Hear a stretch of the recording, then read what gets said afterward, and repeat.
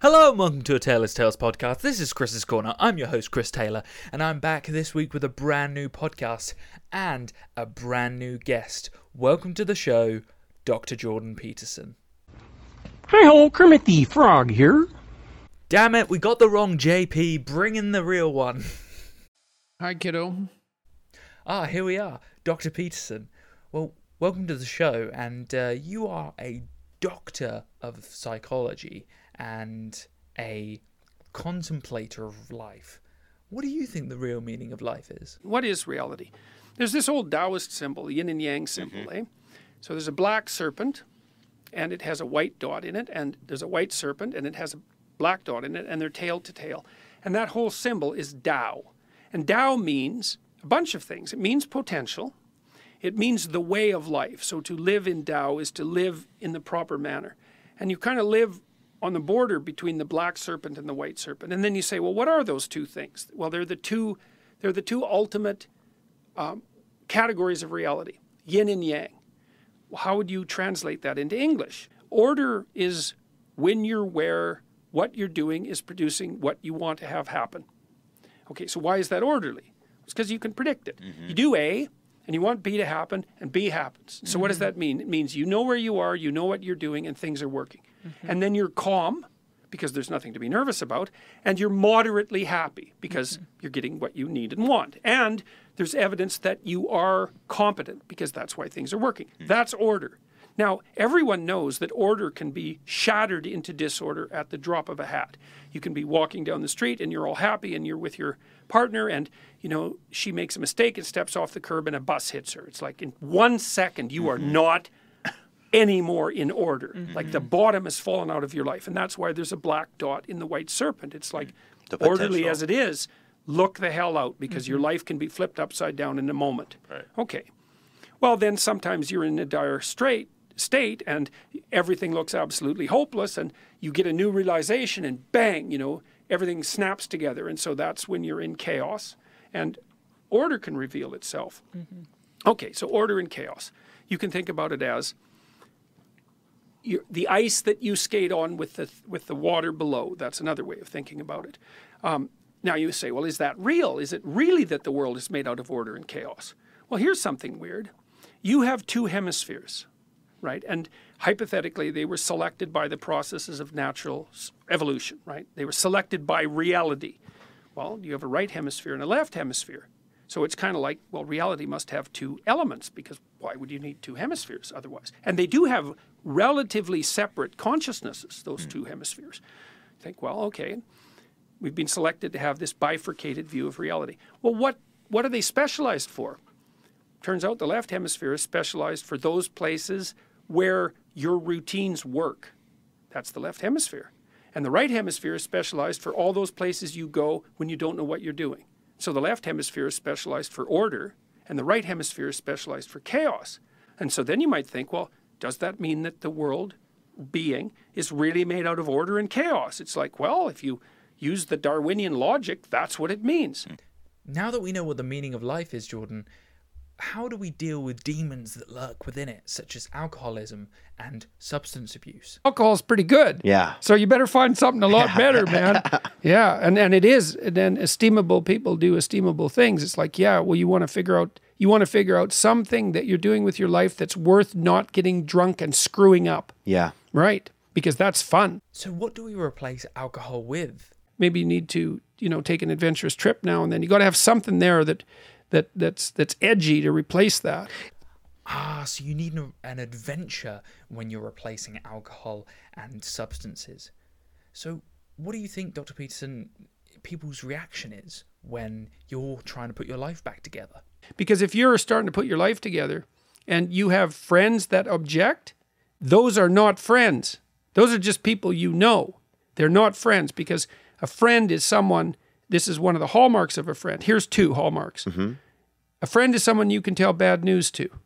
And they won't tell you why you're an idiot and they won't interfere with your suffering. They'll just listen and maybe they'll suffer along with you. Okay, so you can tell bad news to them and they won't tell you some worse thing that happened to them. They'll listen and they'll suffer along with you. But a friend is also someone you can tell good news to. And the friend will say, wow, in this vale of tears, something good happened to you. Great, man. Congrats. I'm wonderful. It's rare. It's unlikely. Good for you. I hope 10 more things like that happen. And they're not envious and they're not jealous and they're not one-upping you. And if you're trying to get your life together, it's actually, if you're trying to get your life together and your friends get in the way, that's actually real useful for you because you've now identified who your friends aren't. And you might think, well, I can't give them up. It's like, oh, yes, you can. And not only can you should, and it would be better for them. Because if they're aiming down and they want you going down with them, there's nothing good about what's happening to them, and there's certainly nothing good about that for you. So we avoid those who are going down the dark path, Dr. Peterson. But what about us who are neither on the light path yet, because we haven't found it, but we're not going down the dark path either?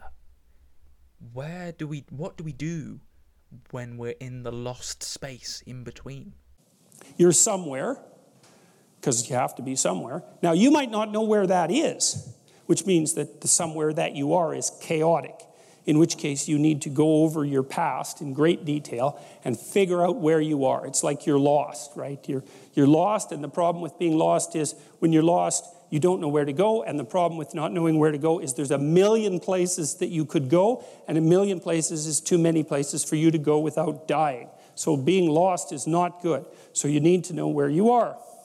One of the things that we built online, my partners and I, is this program called Past Authoring that helps people lay out the narrative of their past, to identify, to break their life down into 6 stages, epochs we call them, and then to identify the emotionally significant moments in each epoch and to write them out. What happened negatively, what happened positively, what the consequences were, what you derived from it, perhaps what you could have done differently, perhaps what you learned from it, all of that, so that you can zero in on determining precisely where it is that you are right now.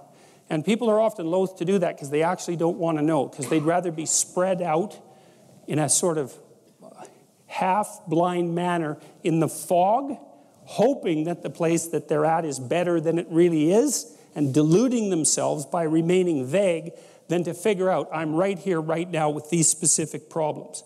But it's actually better to do that, because if you have a set of specific problems and you've really narrowed them down and really specified them, then you can probably start fixing them. And you can start fixing them in micro ways, bit by bit. But there's no way you can do that without knowing where you are. It's impossible. By being precise in our speech and knowing our place in the world, by analysing our past, what do we avoid in the future? Some happy little place where, someone's feeding you peeled grapes.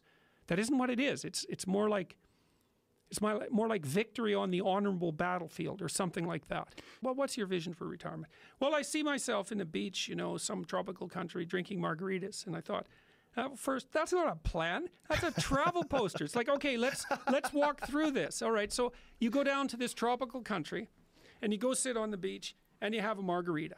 It's like, okay, well, how many margaritas? Like 10? Okay, so you're going to do that, what, you're going to do that for 6 months? Yeah, well, you'll be this pathetic, sunburned, unhappy, hungover, cirrhotic. In pain. Yeah, it's like that's your vision. Dehydrated. How long can you have a margarita on a beach? Like maybe you can do that once every 6 months for 10 minutes, something like that. It's not a vision. This 16-year-old fantasy of paradise. It's like, well, and it just doesn't work out. So and the thing is that the thing that sustains people through life really is the lifting of a worthwhile burden. No margaritas, huh? Well, I guess my future's looking a little bit more bleak. If we're not sat on the beach, lapping up the sun and enjoying a margarita, what do we do, Jordan? We like things simple.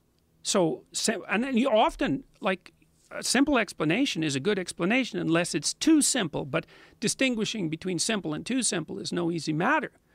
We like to know who's our friend and who's our enemy. And we like the feeling of unearned moral superiority, such thing as earning anyways. So, and then, there's deeper and darker things that are underneath that. It's like the human proclivity to pull down those who have more than you. It's like these kids on the campuses who are claiming identity with the oppressed, at somewhere like Yale. It's like, how in the world you can speak of oppression if you happen to be at Yale is beyond me. First of all, you're North American, which puts you in the top 1%. And then of North Americans, you're in the top 1%. So you're in the top 1% of 1%. But yet you want that. You want to have all the power that goes along with that. And you want to have the moral superiority that comes from being a representative of the oppressed. So that's exactly what you want. You want all the power and you want all the victimization at the same time. Interesting.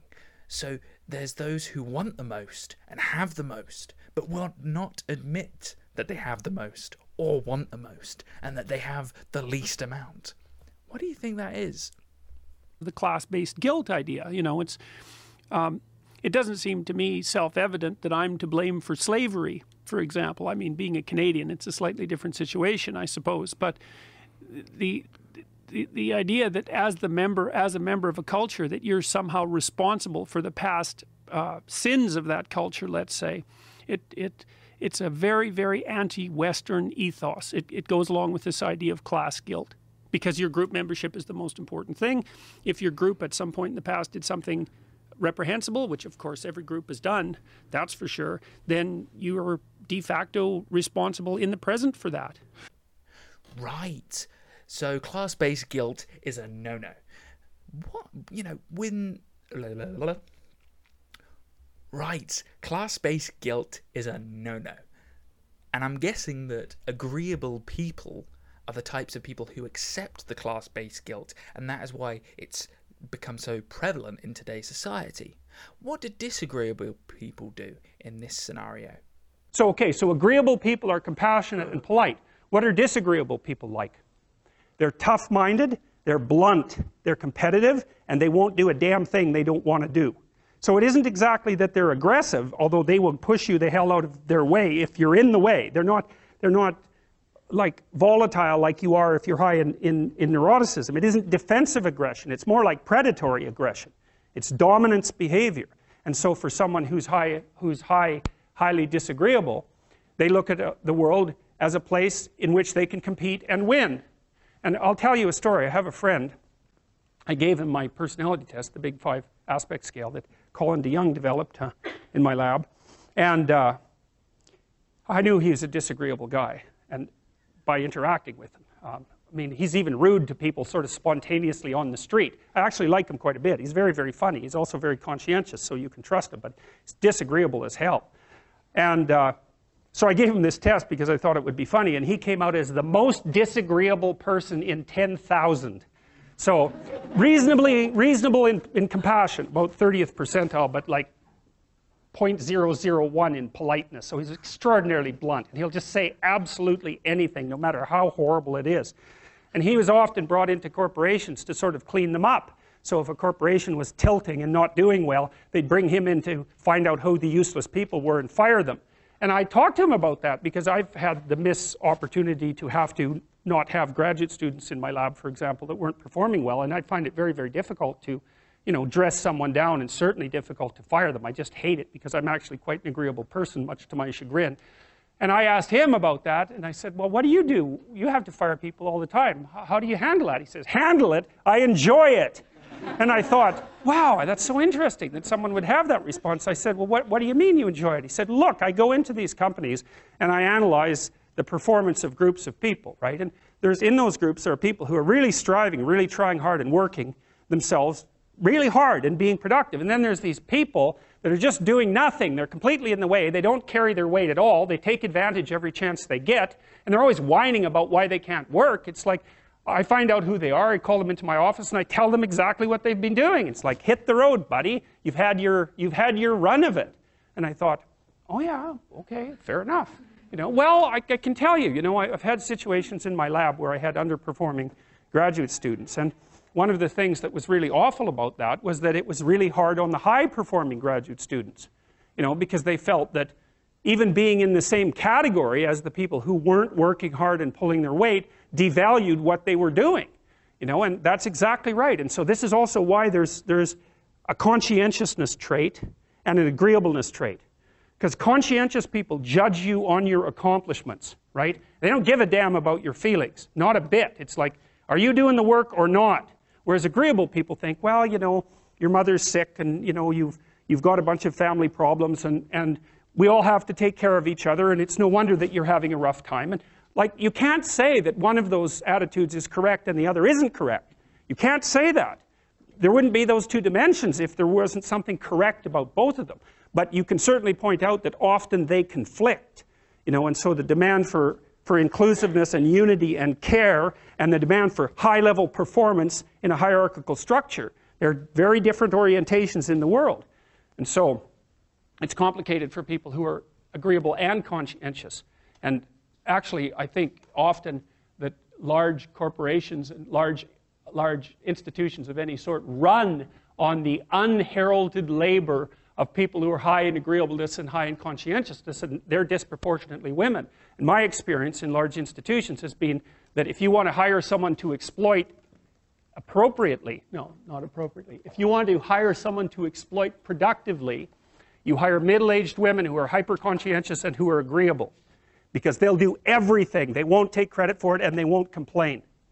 Wow, Jordan, that's quite a quandary. So what do we do when we've got two different sides, two different types of people? How do we get them to communicate?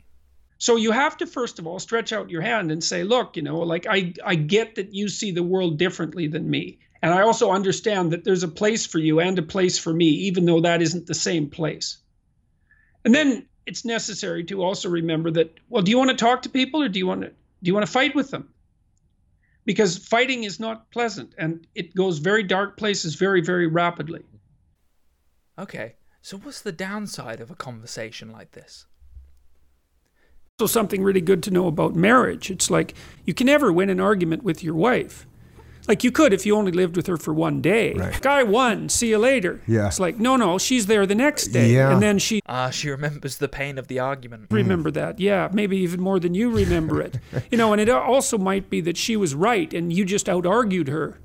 So, you know, and that's something that's really worth knowing too, because sometimes, you know, you'll have an argument with, well, let's say with your wife, and she's got something to say and it's not very well articulated. The same could be true for you. And so you can just brush it aside.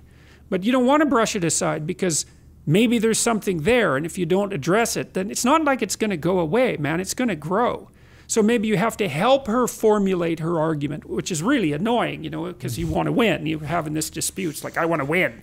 It's like, well, you're not winning that game. You're winning the game. Well, I think about it as the game of games. So what happens if you win one game, Jordan, rather than the set of games? Well, you're the winner and she's the loser, and then that's great, because now you're married to a loser. I mean, you know, that's, if you do that 100,000 times, then your marriage is over, and then there'll be hell to pay. Well, Jordan, this has been an illuminating conversation that has shown the importance of free speech and how speaking with different people really opens you up to different perspectives on life. Thank you so much for being on the show. And to everyone else, thank you for listening. This has been a Taylor's Tales podcast. This has been Chris's Corner. I'm your host, Chris Taylor. And as always, I'll see you next time. Bye now. Free speech is the alternative to violence. And there's lots of people who like violence and who are waiting for the opportunity to use it. And I'm hoping that we can talk our way out of it.